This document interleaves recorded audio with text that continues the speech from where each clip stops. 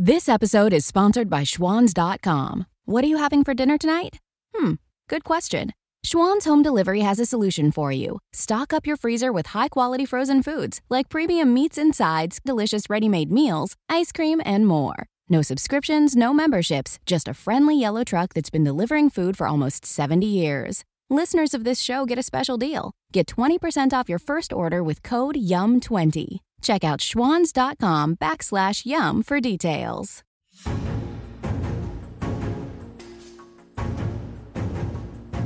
Welcome to 2020 Politics War Room with James Carville in New Orleans.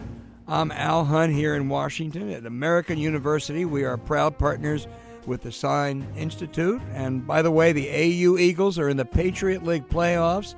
Bednar Arena Thursday night. Everybody within walking or driving distance ought to be going there. We have a good guest later, Roger Altman. But first, let me ask you to subscribe, rate, and review 2020 Politics War Room on Apple Podcasts, Spotify, Stitcher, or wherever you listen to your podcast. James, I guess we have a little bit of politics to talk about. Between us, we have covered or run American political campaigns for combined probably more than 80 years. I doubt we have ever seen a political dynamic like this. A week ago, there was a raging debate, could Bernie Sanders be stopped? Some of the smartest Democrats were talking about pressuring Joe Biden to get out to clear the way for Mike Bloomberg, and Elizabeth Warren was waiting in the wings. After Super Tuesday now, Jim Clyburn launched Joe Biden in South Carolina. Biden is now the front runner. He won 10 contests yesterday. Bernie's campaign seems to have peaked in Nevada. Mike Bloomberg has gotten out after spending over $500 million. And there's no rationale for Elizabeth Warren, who finished third in her home state of Massachusetts. I have one comment. Wow. Well, I as you know, if I've been right about anything in this, is I've not predicted anything because I thought that this was so volatile and so crazy that these kind of twists and turns are inevitable. The Clyburn endorsement, it just changed. It changed everything. I mean, it's Mike Tyson. They said, he used to say, he hits you so hard, he changes the way you taste. Well, the Clyburn thing hit the Democratic Party so hard, we don't taste things the same anymore. And once Democratic voters, and to a large extent African-American voters, so all the candidates in South Carolina, all of them fight for the votes, and Biden wins them overwhelmingly, that's a clear signal to them that that's our guy. And you started to see it in the New Hampshire returns, where it was the suburbs that were increasing the turnout. That carried through in South Carolina, where most of the turnout was in the more educated white suburbs. And you look at the Virginia returns, and look at Loudoun and Fairfax, I guess Prince William, Alexandria City. You're seeing the same thing. So Bernie has no appeal to our most historic and important demographic, African Americans, and he has little appeal, if any, to our newest and in many ways most exciting demographic, which is these college-educated people, particularly white women.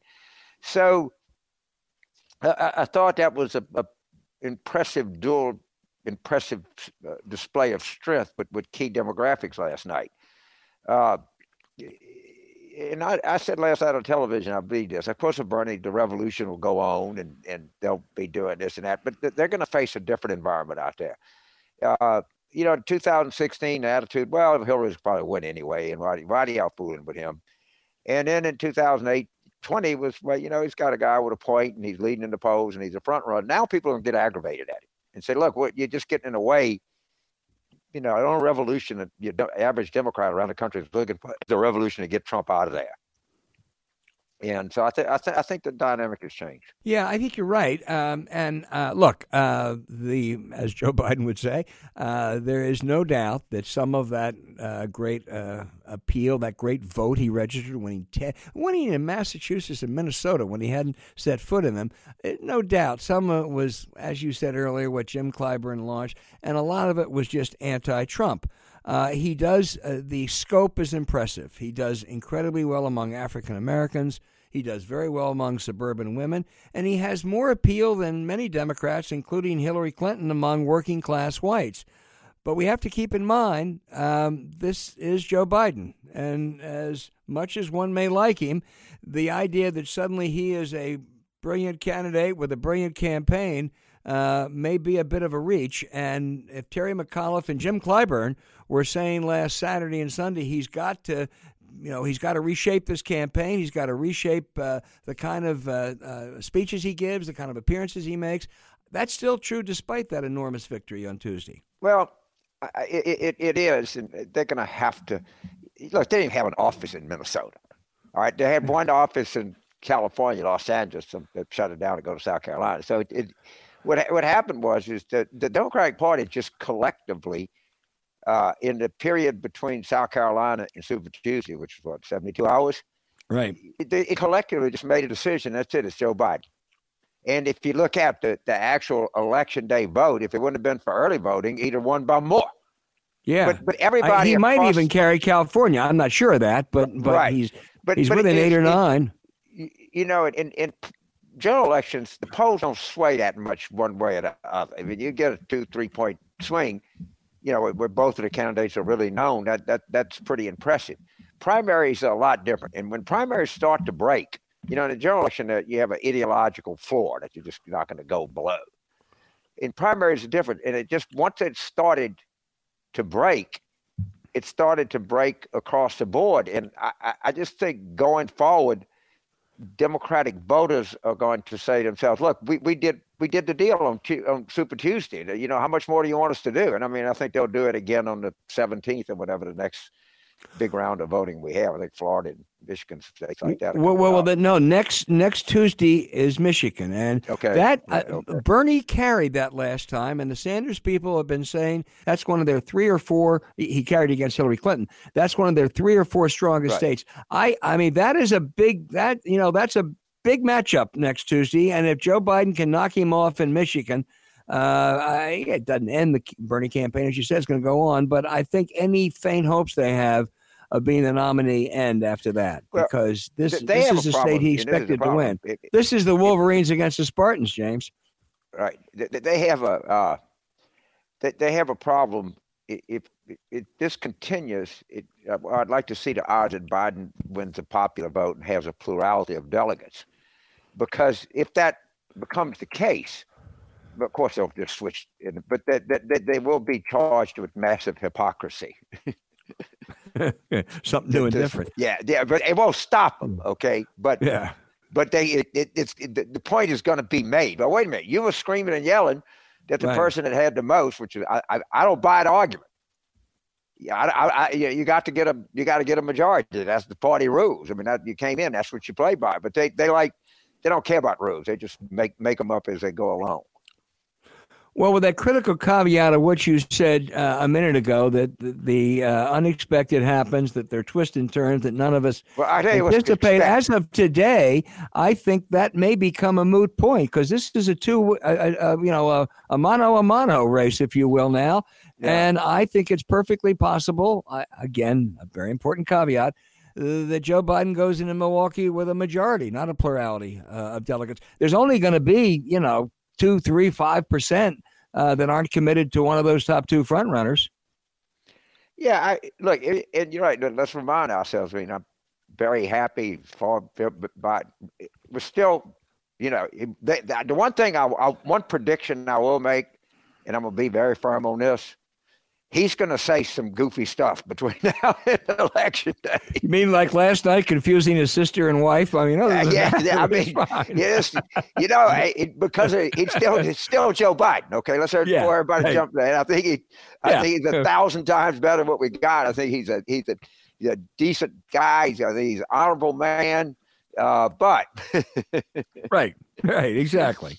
Right. Exactly, and he's got to have a campaign that has people in states and knows where to send surrogates and all that, and maybe they can do it themselves. I think Bloomberg's going to give him the keys to his car.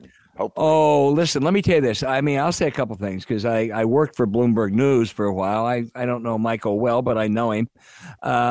He obviously thought he would be the best candidate, the best president. I think they're going to get a bum rap that the theory of their case was all flawed. Well, it wasn't all flawed. It just was that they didn't think that Joe Biden could make a comeback like this. If Joe Biden hadn't, there would still be a theory of that case. But he and Biden are actually friends. And he will do whatever it takes to help Joe Biden. Of that, there is no question. I don't know what the campaign finance law's limits are, but it'll be a huge help. And I don't know what Warren's going to do, James. Well, let's dissect this for a second. First of all, she does probably, these things never go one for one. Right. But she's going to have a hard time carrying on just for the simple reason that the only question she's going to get is, why are you doing this? Right. All right. And that's no fun. And when you spend the first 3 minutes of any event explaining and the rationale is kind of, and she's in a really sticky wicket because she ran third in Massachusetts.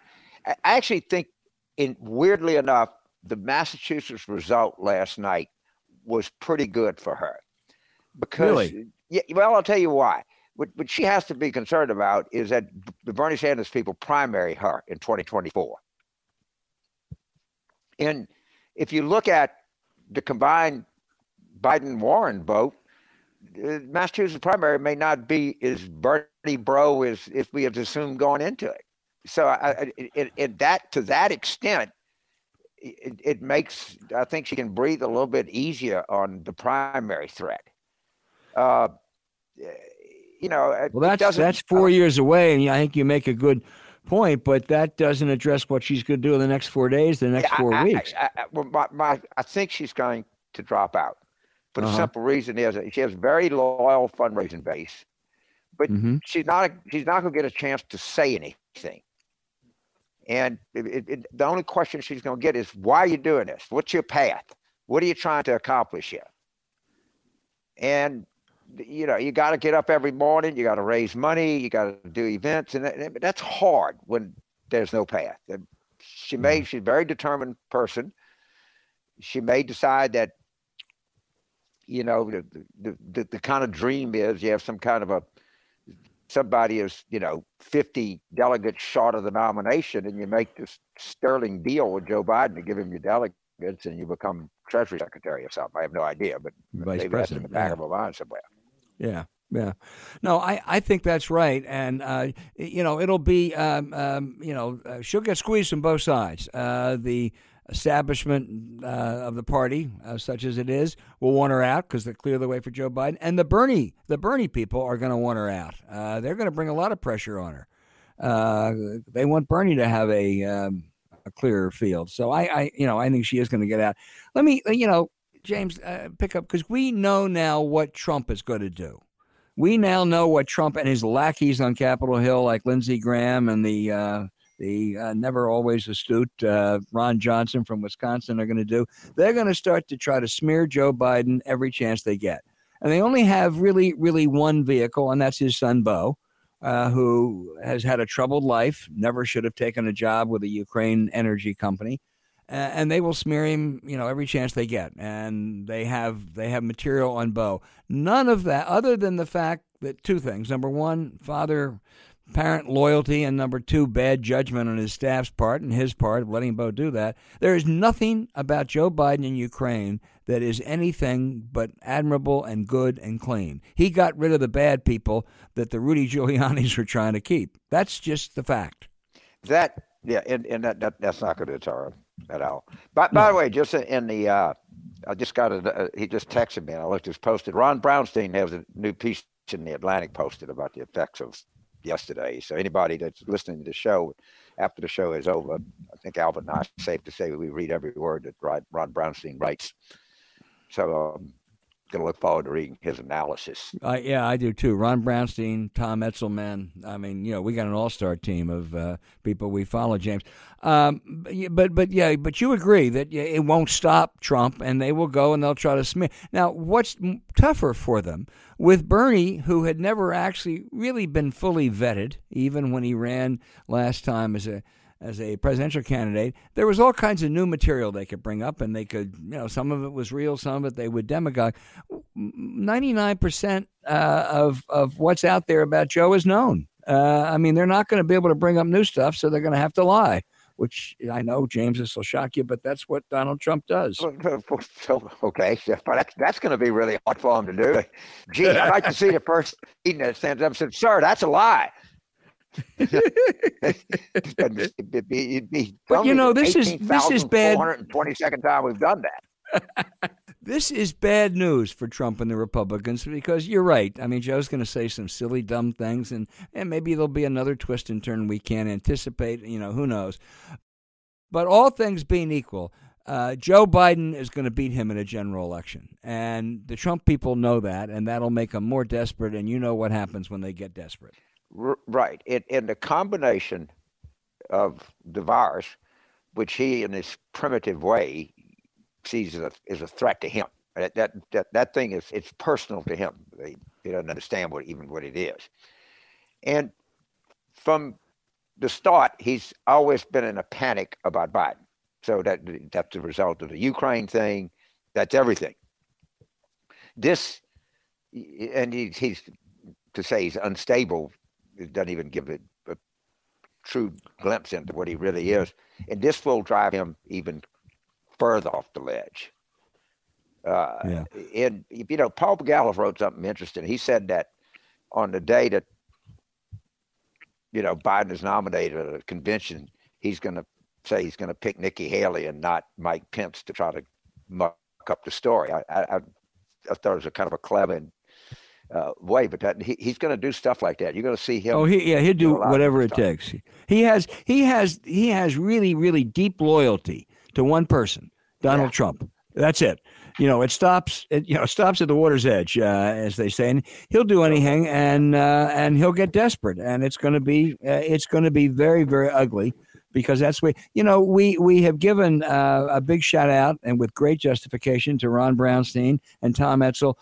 There's another one, and James, you put me on this story. George Packard's piece in the Atlantic in the current issue. If you think you were scared of 4 more years of Donald Trump, if you think that was an existential threat, read the George Packard piece, and you will be twice as scared. You will be twice as upset. You will be twice as likely to book a flight to New Zealand. Or what it is, it's a chilling piece, and it is brilliantly done. And like everything that George does, I mean, it's elegantly written. It's really put together well, and it just shows you. Basically, I don't think we're a constitutional republic right now. I really don't. And I mean, one of the reasons that Biden's got to win this thing, we got to get some semblance of the rule of law back in this country. I mean, these guys are pretty. When the attorney general sets up a hotline for the president's lawyer to investigate the president's political enemies, I think that's not. We'll have to check with Walter Dillinger, but I think we're going outside the norms of law. What I was first starting to write about politics a little bit was in 1968. I really was in the Boston bureau of the Wall Street Journal, so they didn't give me much of a chance because we know how arrogant those Washington bureaus are. But Richard Nixon ran for president. One of the things he just said on every speech was, "And I promise, if elected, I will replace the Attorney General." Now, of course, he was going to replace the Attorney General, but it was not only an applause line. There was a feeling that the Johnson administration's was too permissive and all that. I mean, it is Joe Biden, every speech. I am going to replace the Attorney General because it's more and more apparent that we have an Attorney General that's much more like the Nixon Attorney General. He is Donald Trump's Roy Cohn. Yeah, he is. And I love the way the Washington establishment, assured us about him, right? Wow. Well, that was kind of the way they assured you about Ken Starr some time ago, didn't they? Yeah, that's right. I remember that. I remember Sally Quinn wrote a piece about how Ken Starr was part of the establishment. Good. Y'all want him, take him. Baylor won't take him, I'll tell you that. No. No, and he's got a distinguished list of clients, too. Yeah. How was it he never represented Harvey Weinstein? I'd have thought that would have been right in his wheelhouse. He might have gotten beaten out for that contractor, and maybe Jeffrey Epstein was offering him more money. I don't know. But, in case anyone missed it, he did write a letter to the New York Times in April saying that these charges against Jeffrey Epstein were exaggerated. It's a good thing to look at. Just like the charges against Big Tobacco, against R.J. Reynolds. People just exaggerate that. There's nothing wrong with these guys. James, getting back to last night, and I think the Biden victory was, everything we have described, and Bloomberg and Warren. I have to say, I think Michael spent like $550 million. I used to love, again, having covered the campaign in 1980. John Connally, former governor of Texas and a Democrat turned Republican, ran. He spent $11 million, which back then was a whole lot of money, and he got one delegate, Ada Mills. I guarantee that however many delegates Michael got, they have probably topped the price per delegate. I think all records have been shattered. Yeah, exactly. But you know what? You got to Bloomberg. He was true to his word. He said, I got into this thing because I wanted to beat Trump and be getting out on the same terms. And I think he will make a huge contribution to the Democratic effort, the Democratic Party, and he will do things that Democrats, that this National Committee and others, and the Biden campaign can't do, both because of resources and skill. There will be digital stuff that the Democrats desperately need, and I think he's going to make a huge and an important contribution. Well, if you read the New Yorker piece on the Republicans' digital operation and the Brad Purcell, it'll scare the living you-know-what out of you. It will, and I think that the Bloomberg operation is the only thing that can counter that. If I knew anything about technology, I'd go on TV and do a rant that we're behind, but I don't know enough to... James, you and I, it's a very, very close contest. Our guy who puts the show on here, Kyle, laughs every time we mention technology. One thing we also ought to mention about yesterday, there were some primaries and some congressional primaries, and two in particular I want to mention. Both, one really good news for the Democrats, and one might be. The first would be North Carolina, where the Republicans came in and in a stealth campaign spent $3 million to try to help a left-wing woman beat the preferred Democratic candidate, Cal Cunningham. It failed. Cunningham won big. He, I think, is at least even money going into the fall running against incumbent Republican Tom Tillis. That's a really important outcome for Democrats. Very. And they can't. It's so obvious, all of the things that they're trying to do, like putting this woman up to run for this. And what you're going to have is they're going to use a lot of these lefties for the same purpose. And that's coming. And the Republicans, the Russians are going to do the same thing. I guarantee you. It's coming. There's no doubt about it. What's the other congressional Alabama. The Alabama Senate race, where Jeff Sessions was going back to try to reclaim his seat. Now, I would have preferred Judge Roy Moore to have won. He didn't. But he's in a primary.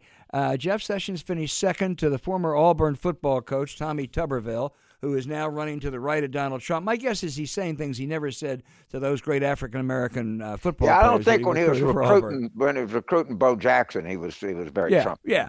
Maybe it was before Tommy Tuberville. I don't remember. Yeah, he wasn't bringing up the birther issue or any of that stuff.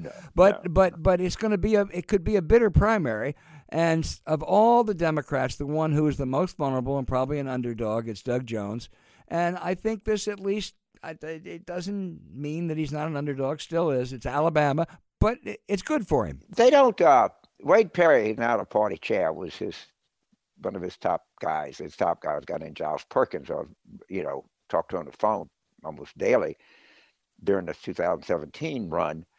And Wade says he honestly believes that Doug has a shot. And I saw Doug in New York last week, and I don't think he's making it up. I think Doug is in the hunt down there. Now, I'd have to see it. I could be persuaded by a good poll that shows something the contrary, but for some reason they don't feel that terrible about it. Well, he can't be, he can only be helped by what promises to be a bitter Republican primary in 4 weeks, with both trying to get to the right of each other and to the right of Donald Trump. Right. And, it's who knows? The one thing is, if you get that huge relative, that African-American turnout that Doug got in 2017, but it's going to be hard to do in 2020 because the contribution was outsized because it was an off-year election. And it's still tough, but they think not hopeless, and so I'm digging in with them. You're right. I'd love to talk to some of Tommy Tuberville's recruits and see what he told them back then versus what he's saying now. But let me just put it this way: if it were Nick Saban, I would be really worried. If I were Doug Jones, Tommy Tuberville, whatever he is, I don't know if Nick Saban. Kevin said some of the Alabama people hate Auburn so much. They just you got to Auburn, you got to vote for Auburn, you got to vote for a Democrat. You go, oh, geez. Last time I had a child molester. I don't know if they saw. At least I have to make a choice between a child molester and an Auburn person.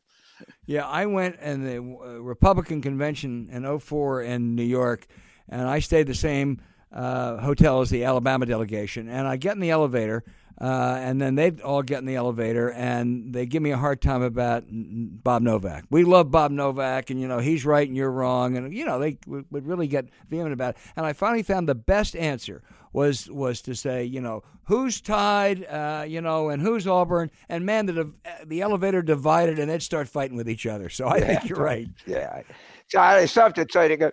If you're like an Alabama, if you've had to choose between a child molester, a Democrat, and an Auburn person, rank those in terms of negativity. That's a great poll question. Yeah.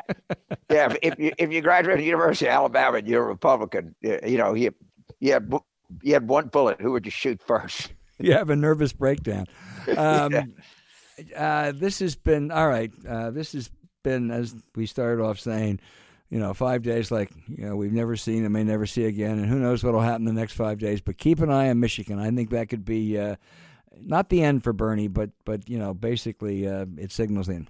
The thing about Michigan, he won there last time, but I don't think that the establishment, that's my new favorite word, the establishment constitutes everybody that is a Democrat because Bernie's not a Democrat, so he views all Democrats as establishment Democrats. I bet you that Governor Whitmer is going to kick into action up there. Oh, big time. I can see Debbie Dingell kicking into action. Different people across the board. I don't think anybody's going to get caught sleeping here. Most of the labor unions and certainly you can get you have at least a shot at a big African American turnout in Detroit and elsewhere. So no, I think you're right. It's Bernie carried it last time.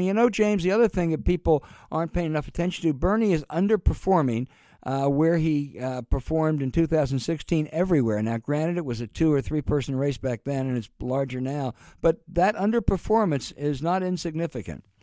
It is not insignificant at all. And Michigan is so important because that tests his last theory of the case.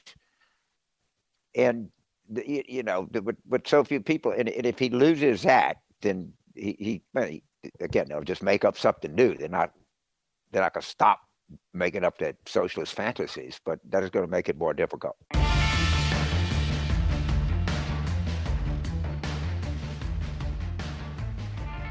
James, with our next guest, the net worth of participants on this show has increased by about 1,700%. The IQ has also gone up. He is Roger Altman, the founder and CEO of one of the most successful firms on Wall Street, Evercore, was a top official of the Treasury Department. And he is not only one of the most successful, but one of the kindest and nicest people in that whole financial community. Roger, that'll probably hurt you with your constituency up there, but it happens to be true. Thanks for joining us. I know. It's a killer.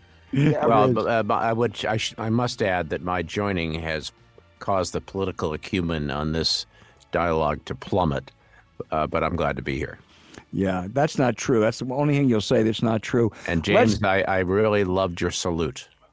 Oh, thank you. Oh. Yeah, I was sitting there, and and apparently they asked Clyburn about it this morning. He busted out laughing. He said, "I hadn't seen James in a while. I was down in New Orleans for the football game. I'm glad I didn't run into him." Oh, that's right. He's a Clemson fan. Yeah. Yeah. Roger, let's talk about the coronavirus and the effect it's going to. The markets have gone wild, rationally or irrationally, down by record amounts, or at least numerically one day, up the next. But let's talk about what you see as the underlying economic effects of the global spread of this virus. What's the range of realistic projections about what it's going to do to the real economy? Well, that's the question of the hour, of the day, of the week, and of the year. I'm going to answer it to the best of my ability, but let me say first that no human being on earth knows the answer to it. Mm-hmm. And the reason for that, of course, is that no one knows what the incidence of this disease will be ultimately, for example, here in the United States. And the economic impacts will derive from that incidence. And to give you an example, Los Angeles just reported in the last 15 minutes that it had declared an emergency because a series of cases of the virus had been detected or diagnosed in L.A. And we're quite close in this country. And, of course, this has already happened in some other countries like South Korea and Japan, let alone China. Iran. Yes, in Iran. We're quite close in this country to seeing the beginnings of lots of economic activity begin to slow down seriously. Now, we're not at that moment right now. I mean, the jobs figure reported this morning, it's a preliminary figure, but it was positive. But we're all anticipating that we may see a pretty sharp slowdown. And anecdotally speaking, lots of businesses now are canceling employee travel.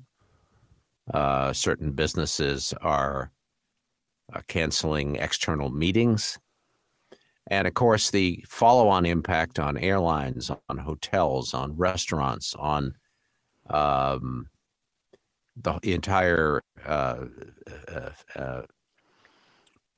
economy may be pretty sharp. And that's what the financial markets are reacting to.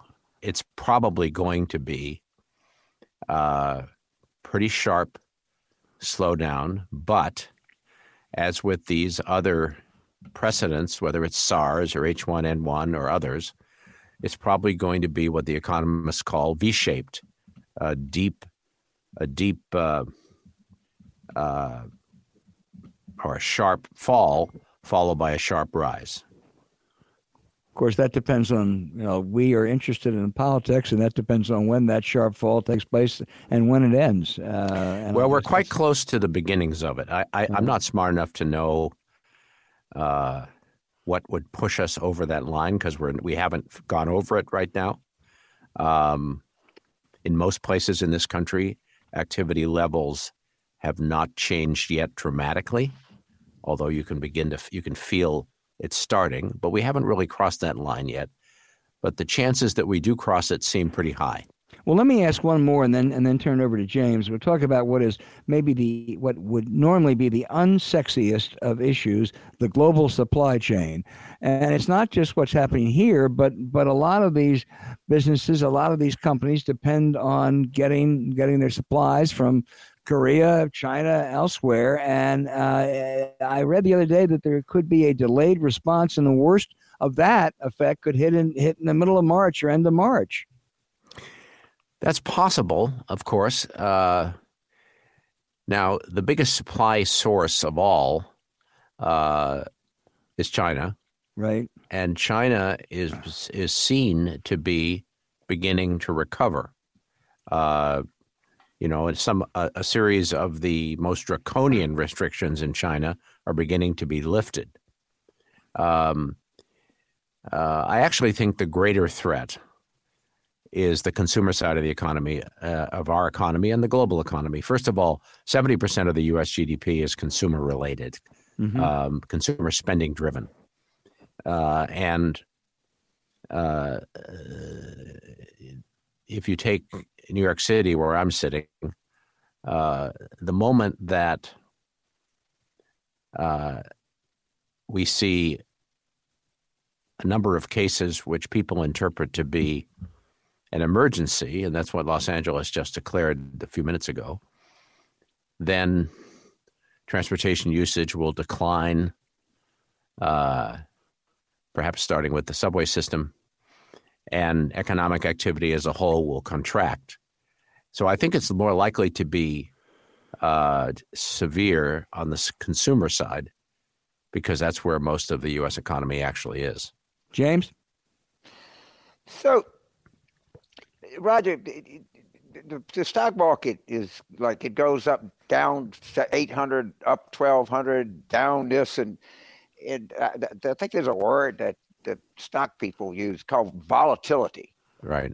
And that's not, and they have like a thing called, which I don't understand, the volatility index or something. Does this amount of volatility like concern people that watch this? Yes. Well, the index you're referring to is called the VIX, VIX. Okay. It's the basic volatility index that market participants and general observers follow. It is at a very high level now, beginning 7 to 10 days ago,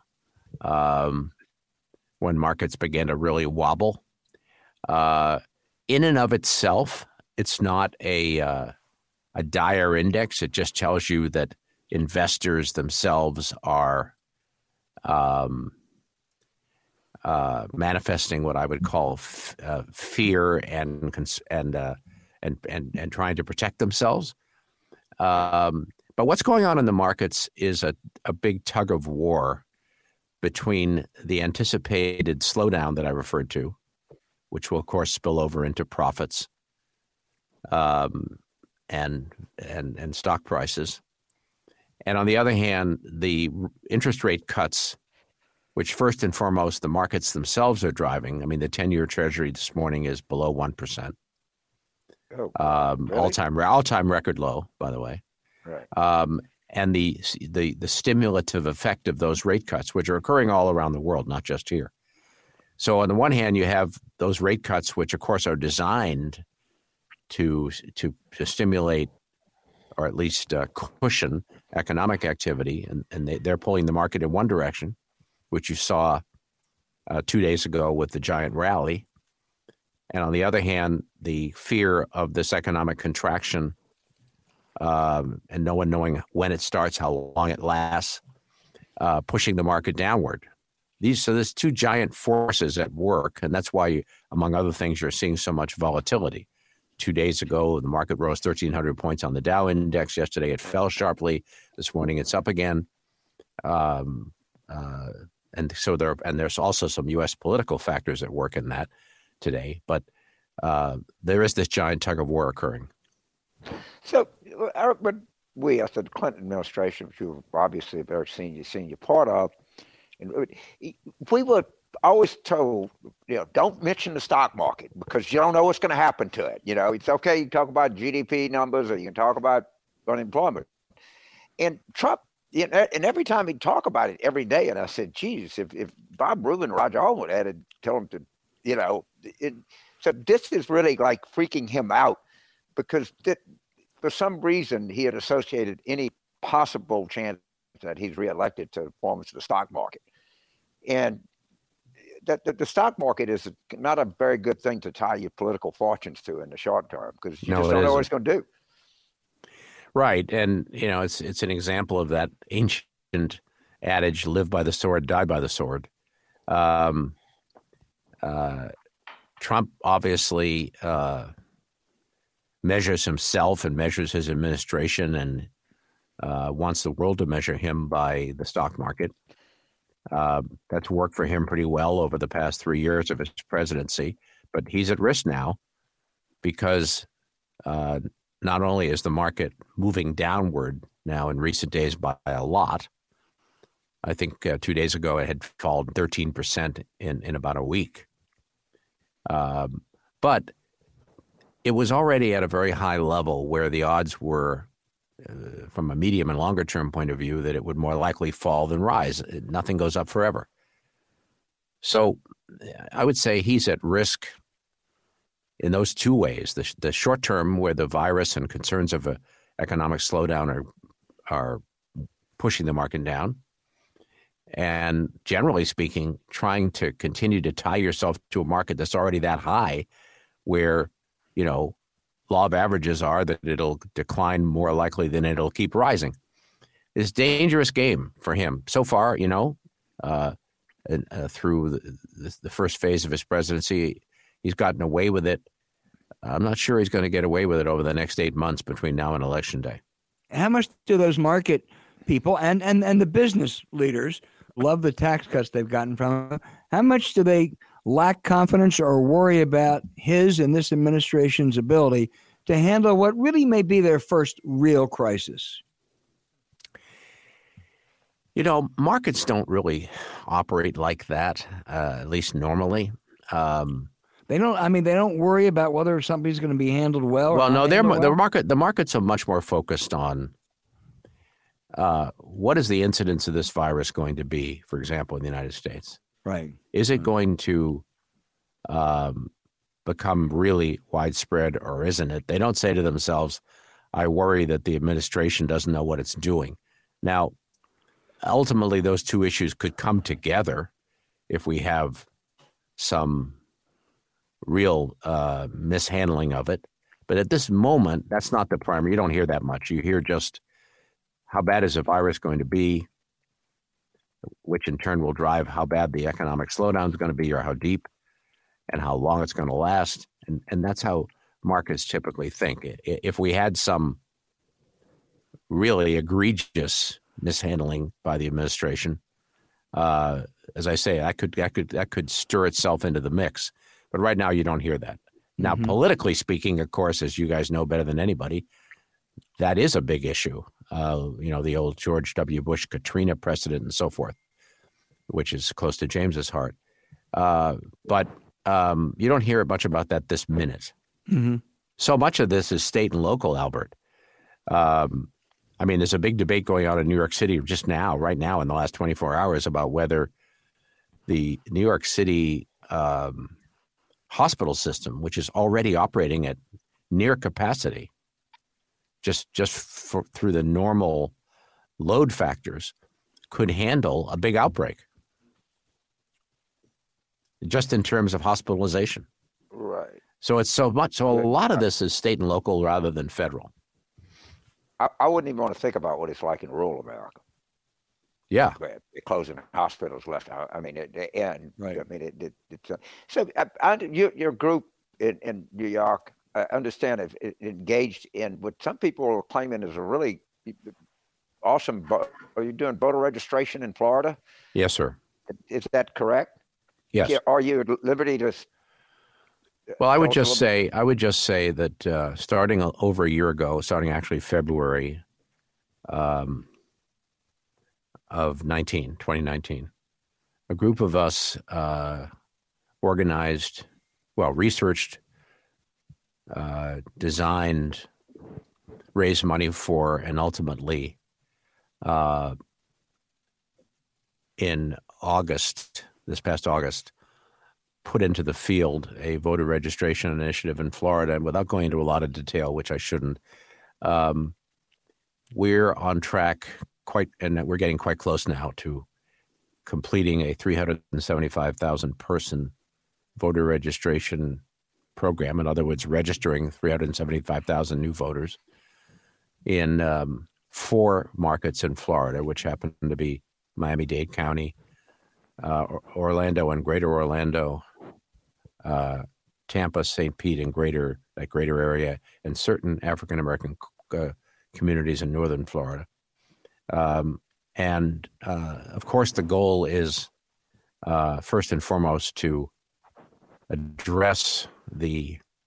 try to address or counter the voter suppression that has taken place in so many places around the country, but has been relentless in Florida, and the reality that Florida is a massive state from an election point of view. I mean, it's the biggest of the swing states. You guys know all that.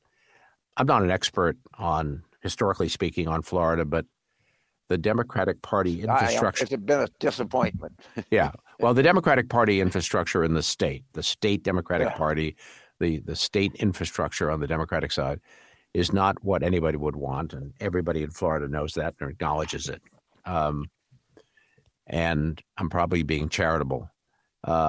However, a lot of grassroots activity of the type we're doing and many, many, many other people are doing is occurring, and it's pretty dynamic to see it.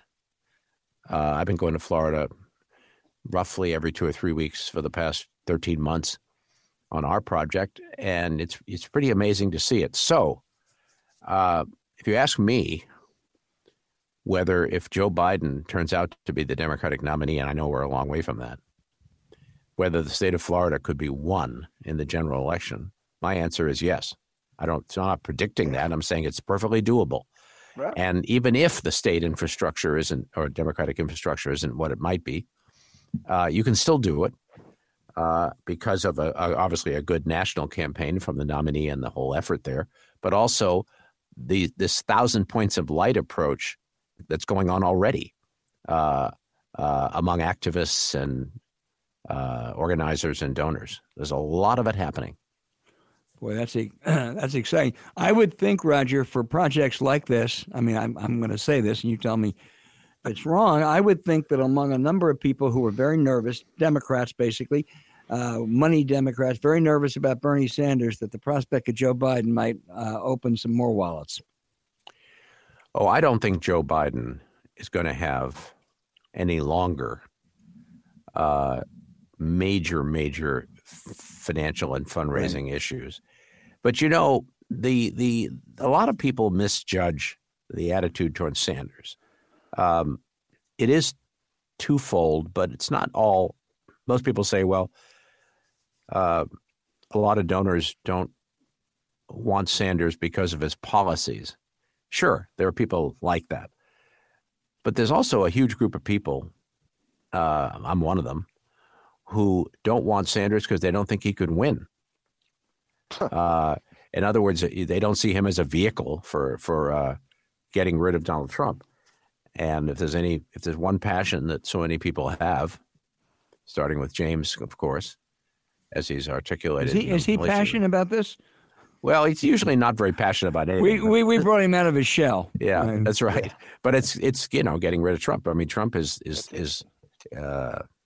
I'm sure you guys read that George Packer article in The Atlantic a couple of days ago. Talking about it earlier, yeah. Yeah, I mean, Trump is just an existential threat to this country as we know it. Right. Yeah, and I think that's what the Democratic Party. But what I heard last night was, and let's just get on with the job at hand. I mean, I think that's what these voters were saying in their own way. All right, we got it. We know what our job is, and as I said last night, and I said earlier in the show, it's not going to. Bernie's going to keep chugging along, but he's facing a different world now. He's facing people, a political party that is just not interested in his revolution and is desperate to get to November, and it's going to take a toll on it. Well, I don't have the political experience you guys do, but I've never seen anything like what happened over the past 4 days. And one of the most mysterious and inexplicable things to me is my own home state of Massachusetts, where you had a home state senator campaigning strongly there. Obviously, that's Warren.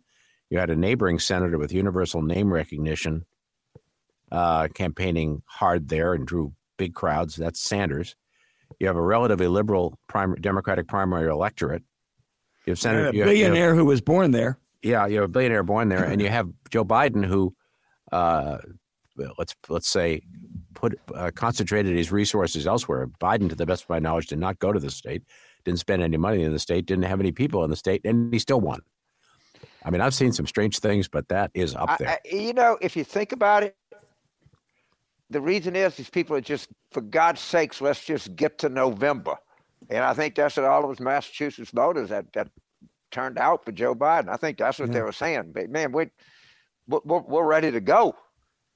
And it was kind of strange. But when South Carolina came in and people said, all right, that's enough. It was an amazing thing. And I don't think anybody can say that for sure they saw this coming. I mean, people did, to be fair to it, said, we know he's going to get something out of South Carolina for the next 72 hours.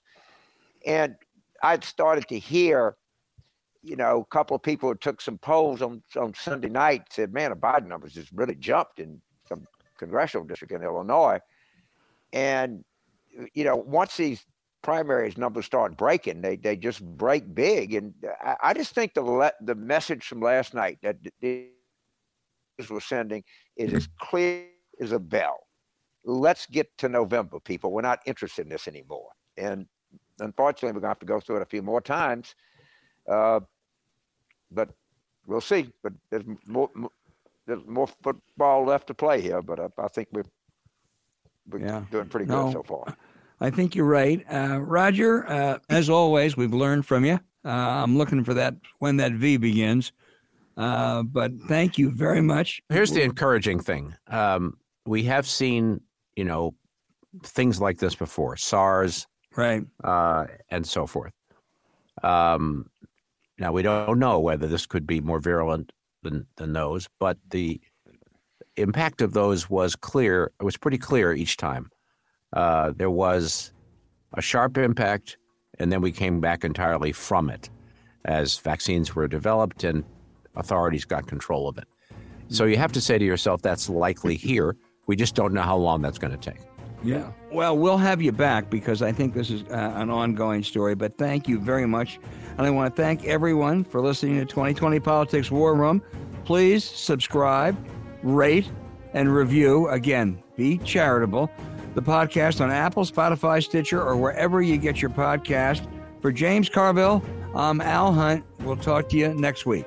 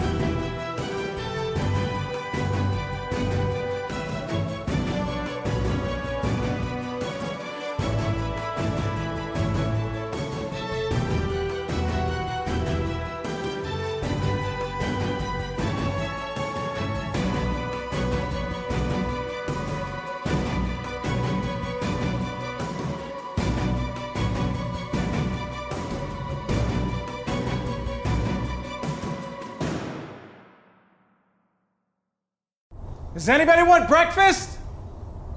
Guys, let's go. I'm leaving for McDonald's in 5 seconds. Why didn't you start with that? The Breakfast Stampede Meal. It's only at McDonald's, where there's a meal for every morning. And nothing says morning like a classic sausage McMuffin with egg. Right now, get this all-time favorite for just $2 on the $1, $2, $3 menu. Price and participation may vary. Cannot be combined with any other offer or combo meal. Ba-da-ba-ba-ba.